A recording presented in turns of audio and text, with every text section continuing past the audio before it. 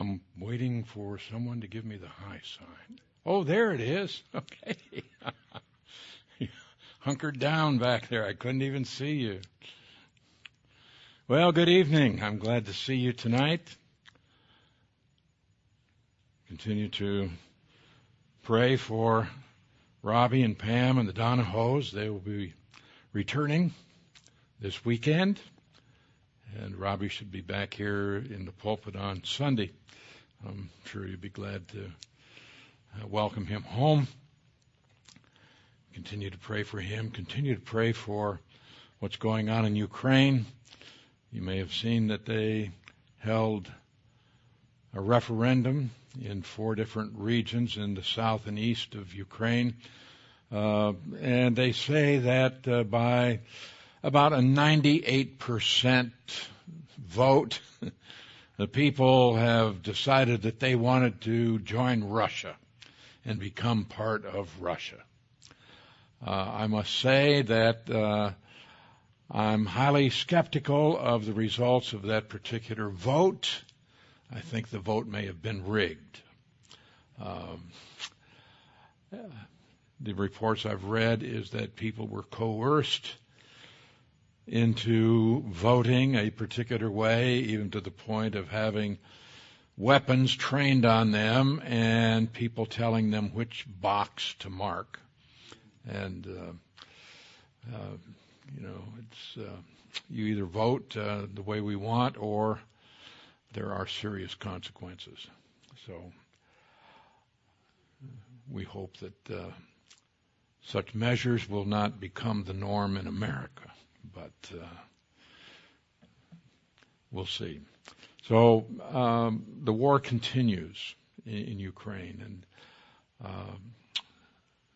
we don't hear about it on the news very much, but it's brutal, and many people are dying every day, and people are suffering, and winter is coming, and it's going to become desperate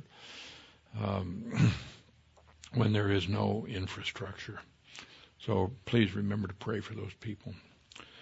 And remember also the evangelistic effort that's going on at the Fort Bend County Fair, that the team of men who came in to do this, they are working every night. The fair isn't open during the day, but they are open every evening from, about 5 until 11 o'clock at night. And also we have a commitment for this weekend to go out on Saturday and Sunday also to join them. So if you haven't been out to the fair, I would encourage you to do that. And go out and see what people do and get involved in what's going on out there. And at a minimum, you can go and pray for those who are working at the fair to bring the gospel. And they have had opportunity to give the gospel to many hundreds of people at the fair.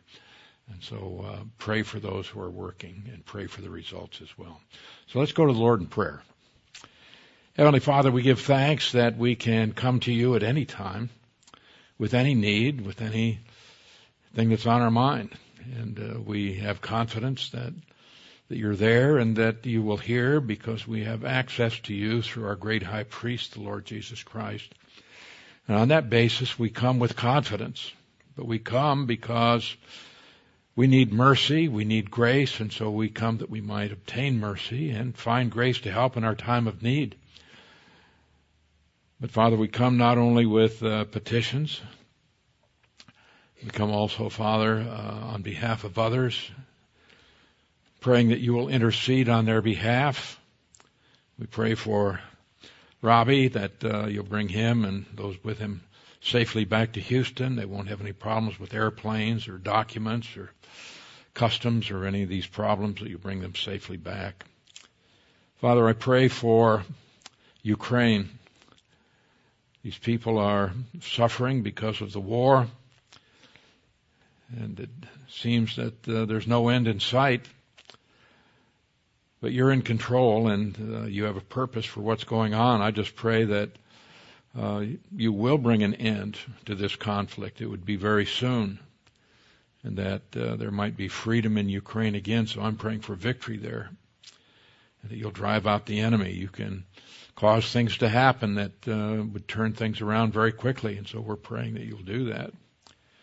In the meantime, I pray that you'll sustain the people who are there, especially for those that are fighting, those that are on the front lines, those that are in danger, that you're going to watch over and keep them. Pray that you'll give them courage. Pray that you're going to also encourage them in their faith. For those who are believers, they would be strong in faith and they would give testimony to others of their confidence in eternal life, why they can have peace in spite of the circumstances. And I pray that also many will be brought to faith in Christ because they are faced with death every day. So, Father, we pray that your word will continue to go out and that you're going to be glorified through this. I thank you now that we can come together to study the Word of God. We need to know what you've revealed to us so we can understand your purpose and your plan, and so that we might fulfill that purpose and bring you glory. So I pray that your Holy Spirit would enlighten us as we look at a portion of your word tonight, that we might grow in our faith, that we'll be edified, encouraged, and motivated with regard to our own spiritual lives. And I would ask these things in Christ's name. Amen. All right, tonight we're going to look at some things from Romans chapter 4. This, of course, follows after Romans chapter 3, and we had some lessons from Romans 3 where we talked about various doctrines related to our so great salvation, including redemption, justification, propitiation in particular. Tonight we want to talk about the doctrine of imputation. Now, sometimes we hear these Bible words and they either frighten us or they just go over our heads. We're not really clear oftentimes just what they mean. We have some kind of a vague idea that somehow they're connected with salvation, but if we're not really clear on the concept, then they don't stabilize us. They don't give us confidence. They don't give us cause for rejoicing if we don't understand them. And I think that these principles that we've been looking at are foundational. They're bedrock. We need to have these things and understand them clearly. And when we do, it's going to do so much for our faith, and it's also going to give us much greater ability as we seek to make disciples, as we are commanded to do. It's going to give us greater facility in giving the gospel. It will also help us in other areas dealing with people. There's so much confusion in churches today in so many different areas, and we need to know what these doctrines are. Okay, we come now to Romans chapter 4. And we're going to speed through some of these verses, and we will stop and drill down on some of the concepts. What shall we say then that Abraham, our father, has found according to the flesh? So Paul here is now going to bring in the two witnesses that he had mentioned back in Romans chapter 3. In verse 21, where he says the law and the prophets bear witness to a righteousness from God. According to the law, that when you are going to try to prove something, you need to have a minimum of two witnesses. And so Paul said that the law and the prophets are the witnesses. They are going to give testimony about righteousness from God. And then Paul went on to develop some theological principles, but now in chapter 4, he is going to come back and he is going to call on these two witnesses, namely Abraham and David. So first of all, he appeals to Abraham, and he says, what has our father Abraham discovered according to the flesh? He's saying it's our father according to the flesh. He's primarily addressing this to Jews, and he's going to say, God is not the God of the Jews only. He's also the God of the Gentiles. And he's going to use Abraham to show that Abraham is saved as a Gentile. He was saved before he was circumcised. And so Abraham is going to be a pattern for all who believe, whether they are Jews or whether they are Gentiles.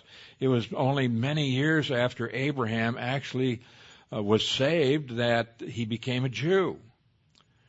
And so he is going to use Abraham in this chapter then as the model for those who are justified, whether Jew or Gentile, but he is going to start out by saying, what are we going to say about Abraham? What did he discover about this justification? All right, in verse 2, for if Abraham was justified by works, he has something to boast about, but not before God. Now, the if here is known as a first-class condition in the Greek text. Now, the first-class condition, it's used in basically two different ways. One, it was used as a debater's technique to say, let's assume that this is true. Just for the sake of argument, let's just say that this is true.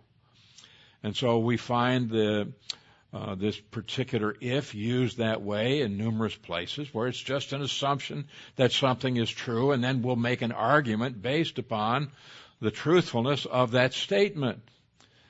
The other way that the first-class condition is used is to state something that is a reality if and it is true.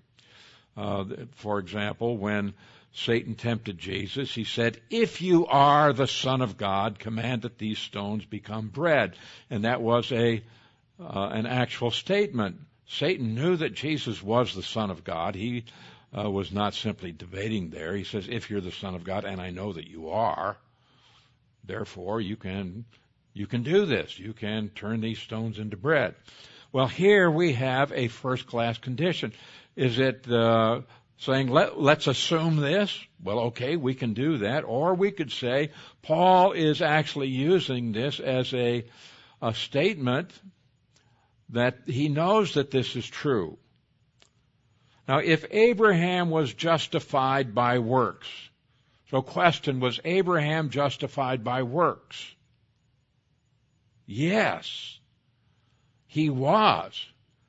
So, let's take a look at that. And now this is found in James chapter 2, in verses 21 through 25. Was not Abraham our father justified by works when he offered Isaac his son on the altar? Yes, he was. Abraham was justified by works. So do you see that faith was working together with his works? And by works, faith was made perfect. By his works, his faith is going to grow. He's going to obey God, and this is going to actually increase his faith. And so his faith becomes stronger. It becomes more mature. So as we go through life, we're faced with a test, and we go ahead and do what God has told us to do. We do this in faith, but as we do it, it's also going to increase our faith. So our faith can become stronger, more mature. And the scripture was fulfilled, which says, now we have a quotation from Genesis 15:6. Abraham believed God, and it was accounted to him for righteousness. So we're going to have to take a little time and look at this statement from Genesis 15:6, because Paul is going to quote this also in Romans chapter 4. He quotes it in other passages as well. So the scripture was fulfilled, which says, Abraham believed God, it was counted to him for righteousness. Now this is going to be what we will see tonight. That is called imputation. Something is credited to the account of Abraham, and his faith is going to be accounted for righteousness. And then we have this word and, which means also. In addition to the fact that Abraham believed, and it was accounted to him for righteousness, also he was called the friend of God. Now, being called the friend of God comes as a result of being obedient to God. It's those believers who trust God and obey God who are going to have this wonderful category of being the friends of God, even as Jesus said, "You are my friends if you do what I tell you to do. You're my friends if you keep my commandments." And so here we have two different statements, and they refer to two different classifications of justification. The first is justification by God. Justification is a declaration. We saw this on Sunday. It's something that God says. It's not something that God does as far as making a change within the believer, but it is something that God declares, and He makes this declaration on the basis of the fact that He gives us His righteousness as a gift. But being called the friend of God, now that is justification by works. And this is something that is different. Now we have Abraham is going to be declared righteous because he exhibited his faith by offering his son Isaac. Was he justified by works when he offered Isaac? Yes. People saw that. Abraham took his son up on Mount Moriah. They built an altar. He tied up his son. He was ready to cut his throat and offer a sacrifice to God, even as God commanded him. And you know that God provided a substitute. And so Abraham did not sacrifice his son, but he was ready to do that. And people found out about this. They heard this story. Wow, what faith. Could you do that? What kind of faith does it take to be able to do that? And so he was justified by men. That is, he was declared righteous. They saw his testimony, and they declared him righteous. All right, so in verse 24, you see then that a man is justified by works and not by faith alone. Now we have a problem here. We have this faith only, not by faith only, and we have people today who teach a salvation that is a mixture of faith and works. So you have people, call it lordship salvation or Puritan theology, Reformed theology, a lot of different terms that could be given here, but they say, they have a little cliche that says, we are saved by faith alone, but the faith that saves is never alone. Well, that's kind of a catchy little thing, and you have to think about it. But what they are saying is this: yes, we're saved by faith alone, but you have to have works to go along with faith. So, yeah, you're saved by faith alone, but then if you don't have works, then it proves that you didn't have faith. And so you have to have faith plus works. And so they want to deny that they're saved by works, but that's the only way to understand it. And so they come to this verse and they say, a man is justified by works and not by faith only. All right, the problem that we have here is this word only. It does not go with the word faith. First of all, it doesn't agree with it in the Greek grammar here. If it went with faith, faith only, they would have to agree grammatically. But actually the word only is an adverb. Now, an adverb is something that is connected with the function of a verb. So what is the verb here? Well, it's the word justified.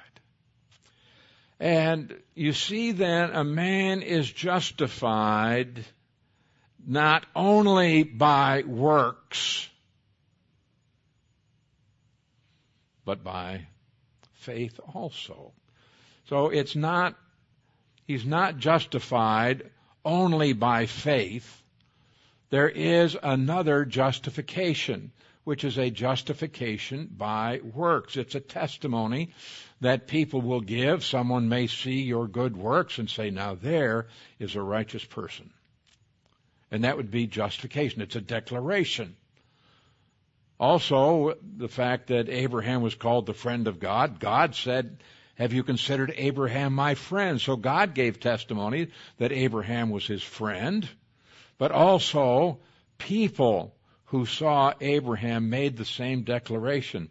And so there is a declaration that there is righteousness, which is simply a recognition of what they have seen. So Abraham was justified by works when he offered his son Isaac, and so a man is justified by works and not only by faith. So the statement here actually is saying there are two classifications of justification. So we have this unfortunate translation here when it says not by faith only, and so people have jumped on that and say, you have to add some other things to faith. And yet there are more than 150 verses found in our New Testament alone that say a person is saved by faith without any works attached. And in fact, we have numerous verses that say that we must not add works to faith for our salvation. Verse 25, likewise was not Rahab the harlot also justified by works when she received the messengers and sent them out another way? And the answer is yes, she was justified by works. Now, it's very likely, it's probable that Rahab was saved before the spies ever got to her house. She had already heard about the God of the Jews. She had heard about how God had delivered them from their bondage in Egypt. She had already heard how God had delivered them from enemies on the east side of the Jordan. So she had already heard about this God and had put faith in him, and she was justified by faith, but she's justified now by works when she received the spies and sent them out another way. Okay, let's go back here. Now, Romans 4:2. If Abraham was justified by works, and he was, he has something to boast about. Could Abraham boast about sacrificing his son Isaac? Oh, of course he could. Just imagine how you could go out and brag about that. Oh, yeah, well, I went down to the mountain. I took my son with me, went up there. Boy, I tied him down. I was ready to cut his throat. Boy, I tell you, boy, what faith I had. Could he boast that way? Of course he could. If Abraham was justified by works, if that's what gave him salvation, he has something to boast about, but not before God. Well, before whom then could he boast? Before men, but not before God. His works have nothing to do with his salvation. Now, they have to do with his obedience, his post-salvation life, but his works have nothing to do with being justified or declared righteous by God or before God. So Abraham was justified by works when he offered up his son, so he has something to boast about there, but he certainly couldn't boast before God. That's not going to add anything to his salvation. So, here's the greatest question. We ought to ask this every day, many times every day. What does the Scripture say? We need to keep asking that question over and over again. What does the Bible say? Look at what's going on in the world. And we ought to ask ourselves, what does the Scripture say? Does the Bible say anything about our current situation? Does it talk about trouble in the world? Does it talk about the rising up and the falling down of nations? Does the Bible say anything about that? What does the Scripture say? The Most High God rules in the kingdoms of men, and He gives it to whomever He wishes. Oh, the Bible says that? Yes. Why do the nations rage and the people imagine vain things? The kings of the earth have set themselves, and the rulers take counsel together against the Lord and against His anointed. What does the Scripture say? I think that we need to be asking that question over and over as we try to make sense out of what's going on in the world. Well, what are we going to say about justification? Abraham believed God, and it was accounted to him for righteousness. Now, this statement is recorded in Genesis 15:6. Now, it's not saying that Abraham believed at that moment in Genesis 15:6. Abraham had believed long before that. Abraham had believed when he was still in Ur of the Chaldees. Abraham had believed that when he was still living in his father's house in a different country. But Abraham had previously believed the Lord. He had believed God, and God saw that faith, and it was accounted to him for righteousness. All right, we're going to take a look at what is this accounting. But let's look at the next two verses before we do that. Now, to him who works, the wages are not counted as grace, but as debt. All right, we all understand this. You go to work, the end of the week, the end of the month, it's time for you to get paid. When the boss goes to pay you, he is not giving you a gift. It is not grace. He is obligated to pay you. You have earned it. You deserve to be paid.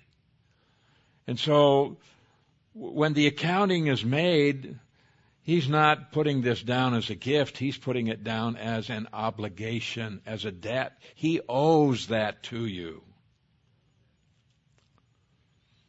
We understand that principle. Well, if we look at that in light of our salvation, to the one who works, the wages aren't counted as grace. You can work and work, and you'll never get grace that way because you can't earn or deserve grace. You can't pay God for grace in any sense.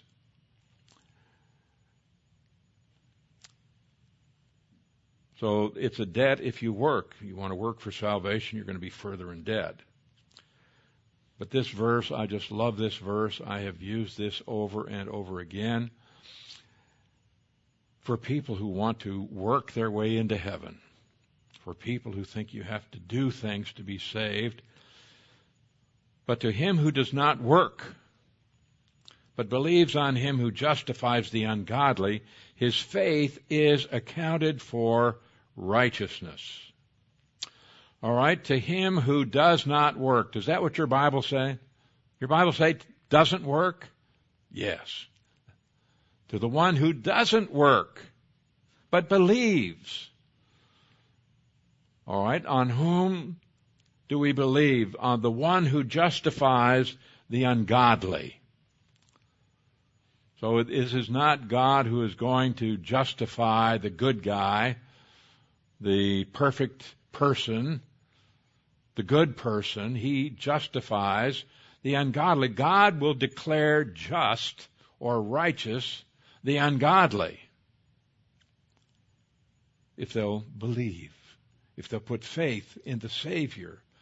Now, we saw before that the greatest question that can be asked is, how can God save anyone? and still be just? How can God save you? You are a filthy, rotten, depraved sinner. No exceptions. How can God save us? That's the great question. Here we see again, God declares righteous the ungodly. Why? His faith is accounted for righteousness. We cannot manufacture our own righteousness. We cannot make ourselves righteous no matter what we do. Even if you could stop sinning today, you still have a whole lifetime behind you that was just full of sinfulness. So we have to have some way that God is able to save us. And so God looks at you and He doesn't see your righteousness, but He sees your faith, and He credits that faith to you as righteousness. So that when God sees your faith in your account book in heaven, He doesn't write down faith, He writes down righteousness. It's going to be given to you as a gift. So we'll take a look at that. Verse 6, just as David also describes the blessedness of the man to whom God imputes righteousness apart from works. All right, here we have the second witness. And he talks about God imputing righteousness. Now we have the word imputes here. It's the same word that's translated accounted in the previous verse. In fact, the Greek word that we have in this passage, we'll look at it in a minute, it's found some 11 times just in this chapter. It's translated counted, accounted, imputed, reckoned, when we get to chapter 6. So it's an important word. So we need to see, what is this word for imputation or accounted? I think I have it here. Let's see. Don't do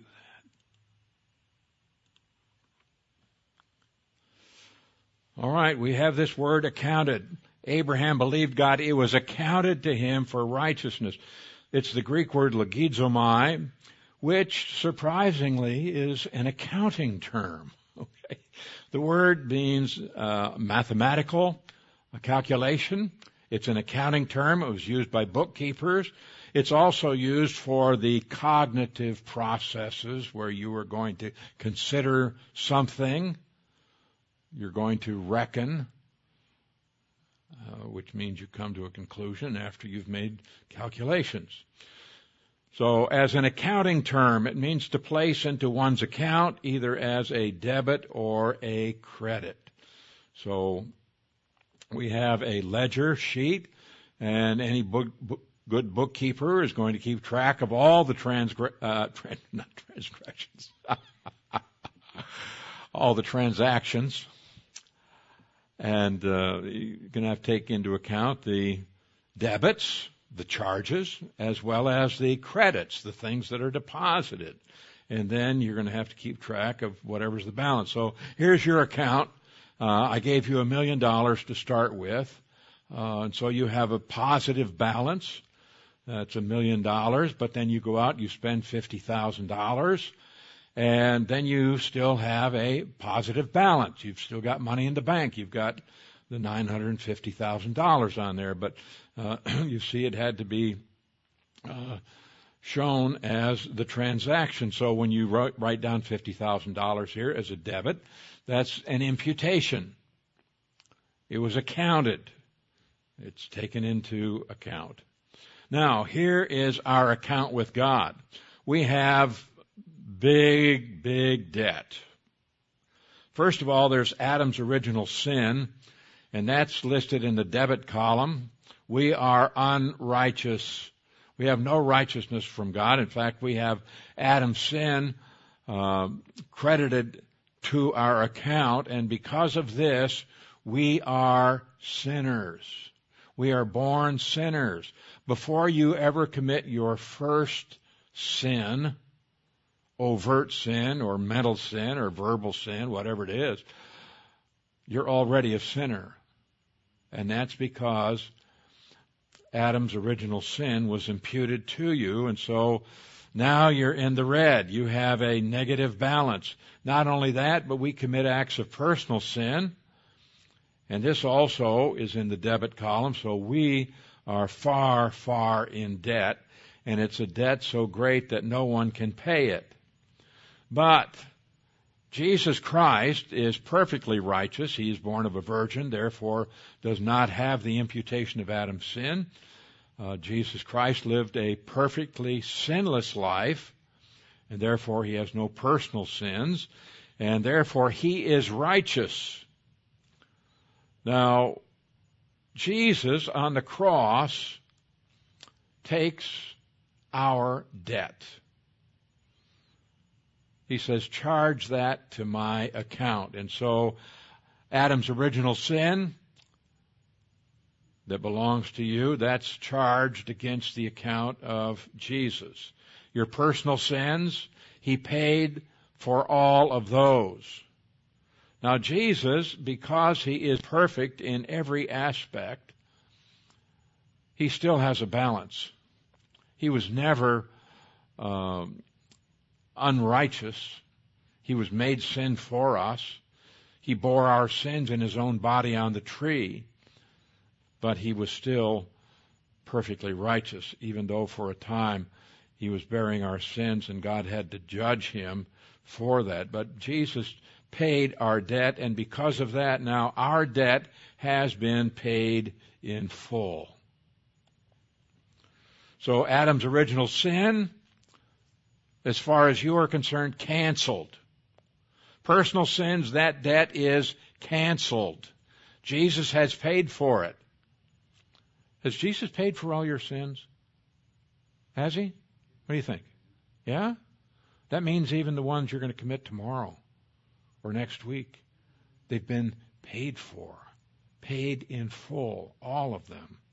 So that sin debt is canceled.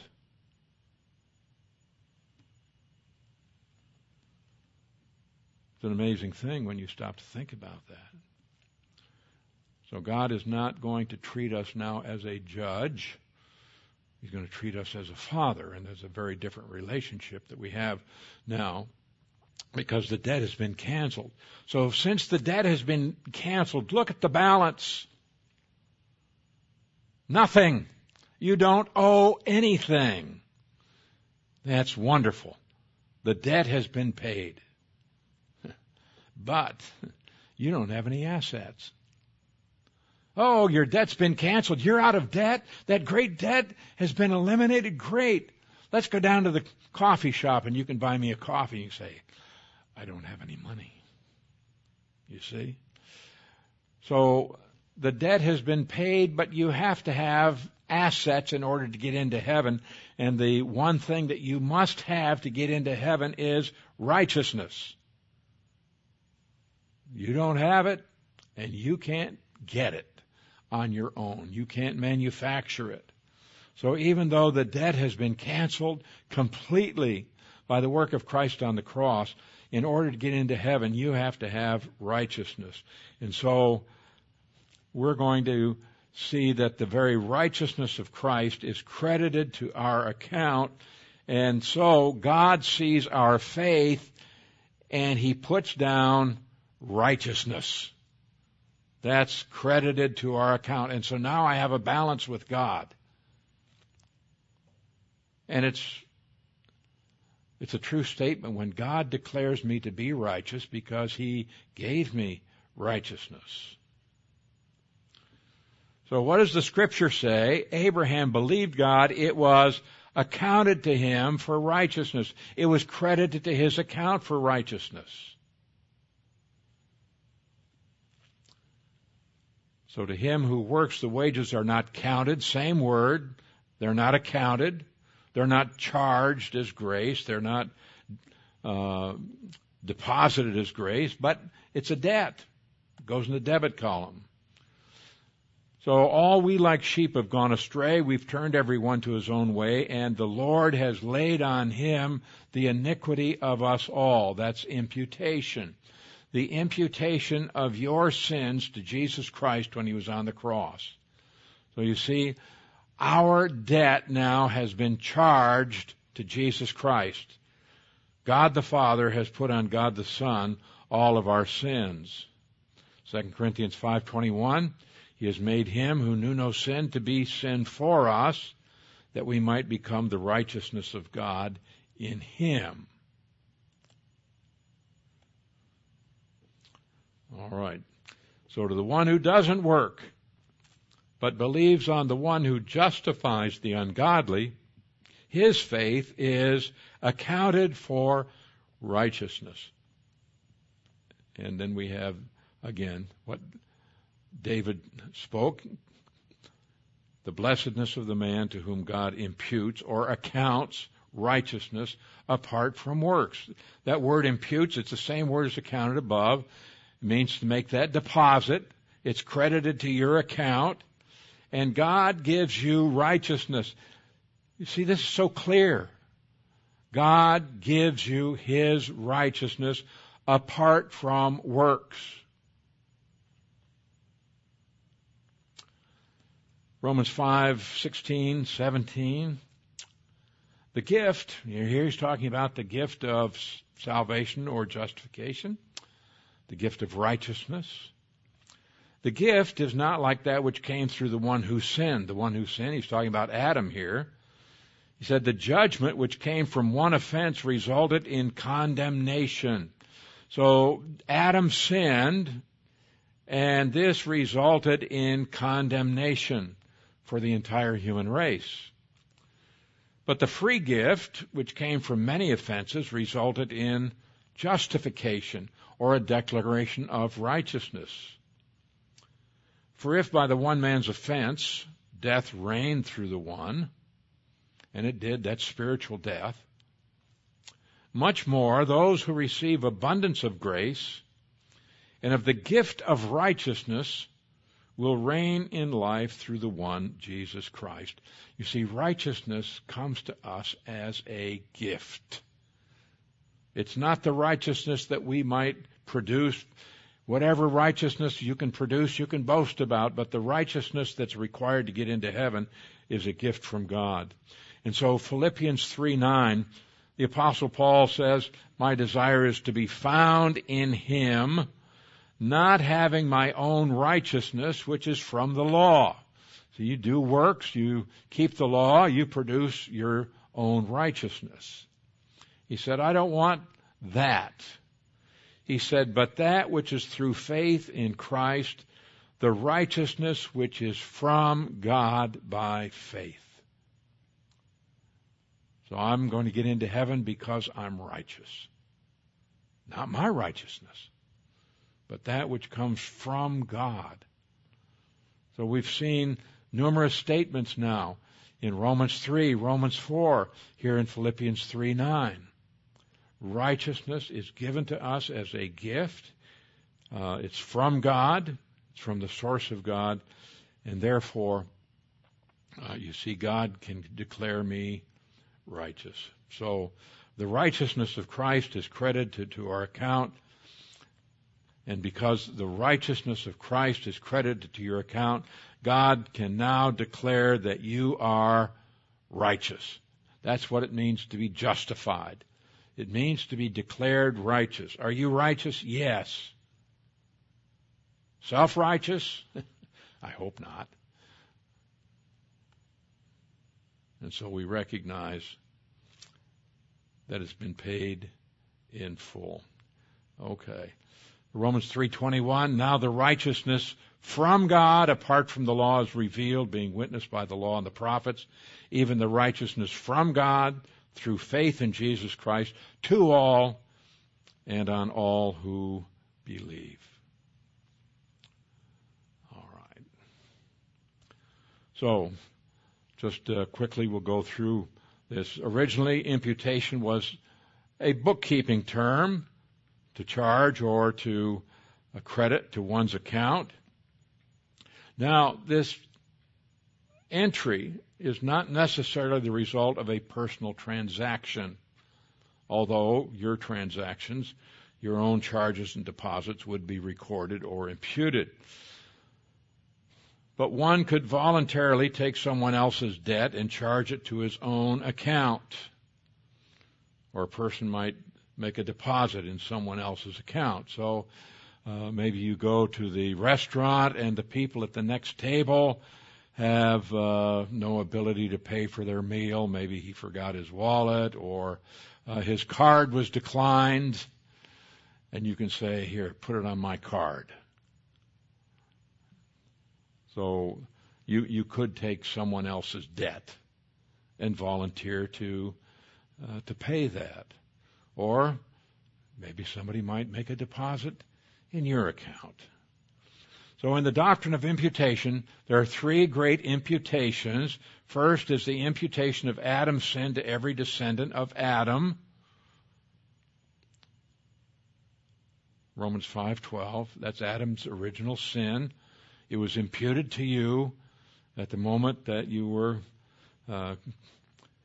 conceived. Secondly, the imputation of man's sins to the Lord Jesus Christ on the cross. Many passages talk about the fact that Christ bore our sins. And then thirdly, the imputation of God's righteousness to everyone who trusts in Christ for salvation. And I would encourage you to note these verses, become very familiar with them. It's really great if you're talking to somebody and they are trying to work their way into heaven, or think that they have to produce certain things in order to gain God's favor. These are the verses that talk about imputation and what is rightfully ours, and what God has done to solve our problem.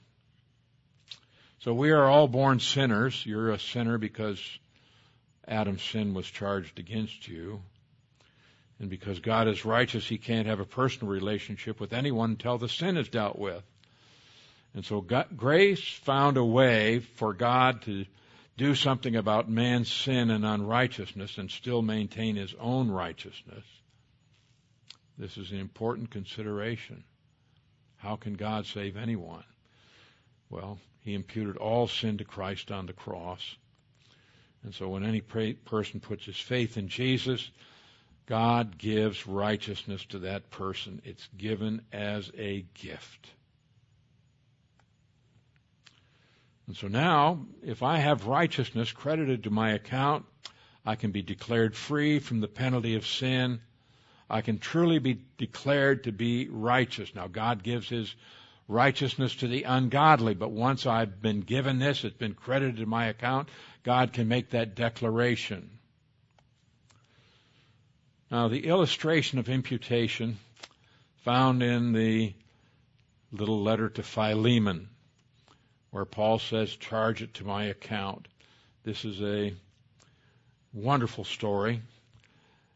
And Paul has with him a runaway slave by the name of Onesimus. And Paul is now sending him back to Philemon, who was his owner. Now Paul says, if he has wronged you or owes you anything, put that on my account. I, Paul, am writing with my own hand, I will repay. Oh, this is so wonderful. He's saying, okay, this slave, he's wronged you, he's stolen from you. Put it on my account. I will repay. See, this is like Jesus when he goes to the cross. It's like Jesus saying to the Father, okay, there's Jim. If he's wronged you, if he owes you anything, put it on my account. I'll pay. I'll pay that debt. So it's that beautiful picture of imputation. Okay, if I can find where I need to be now. One more. Not it.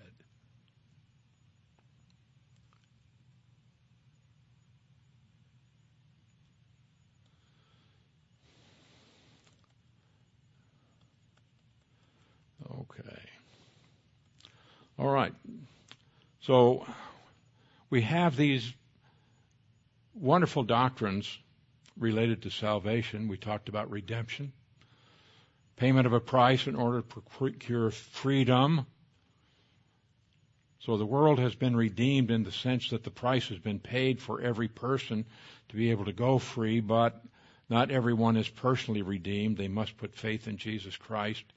And so we have liberation from the slave market of sin only when we put faith in Jesus Christ. Propitiation, we looked at. This is the work of Christ on the cross in satisfying the demands of God's justice.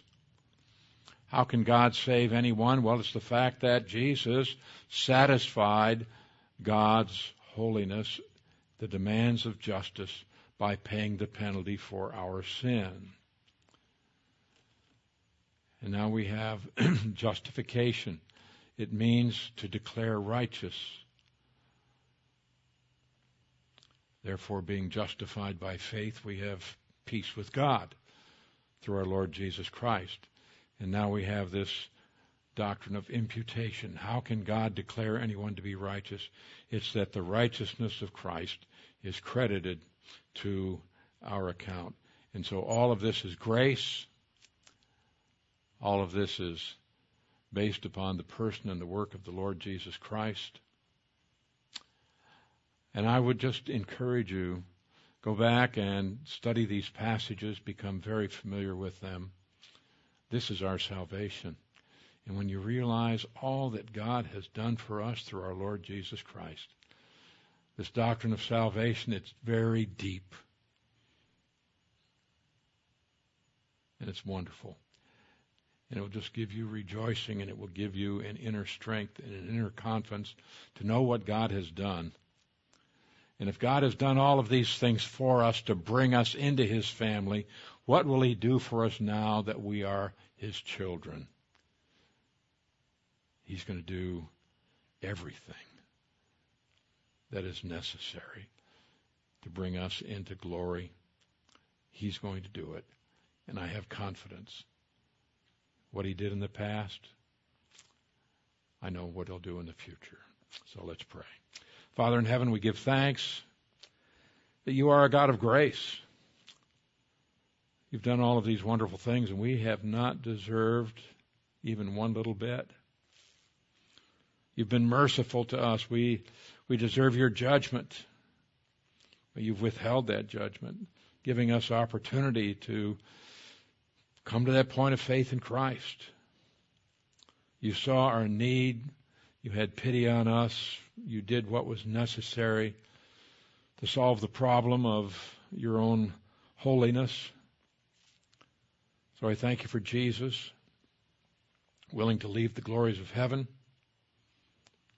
suffer all of the humiliation, the indignities of being a man, all the limitations.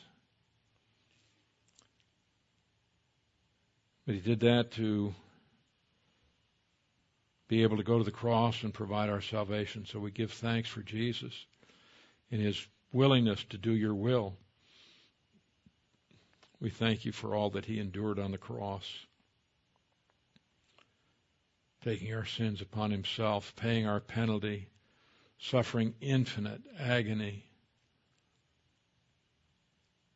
so that we might have forgiveness, so that we might have eternal life. I pray, Heavenly Father, that we might truly come to understand these wonderful doctrines, these truths, that they might stable us in our thinking, that they might give us courage to face whatever is going to come in this life, because we know what You did to provide salvation, and now that we're Your children, surely You'll do even more than that. And I pray, too, that we might have a firm understanding of these things so that we can talk to others about the magnificent salvation that You provided and how that it's all through grace. It's all because of what Jesus did, never on what we did. For surely we have no basis for boasting about anything. So I pray that we might learn these things, use them to bring you glory, fulfill the purpose that you have for us in this life. Thank you for this grace. Pray that you watch over and keep us safe as we go our way tonight. Give us grace that we can come again to meet as a body of believers, that we might worship you in spirit and truth, that we might rejoice in all of your grace, your goodness to us. We thank you for all of these things through the one who loved us and gave himself for us, even Jesus Christ our Savior. Amen.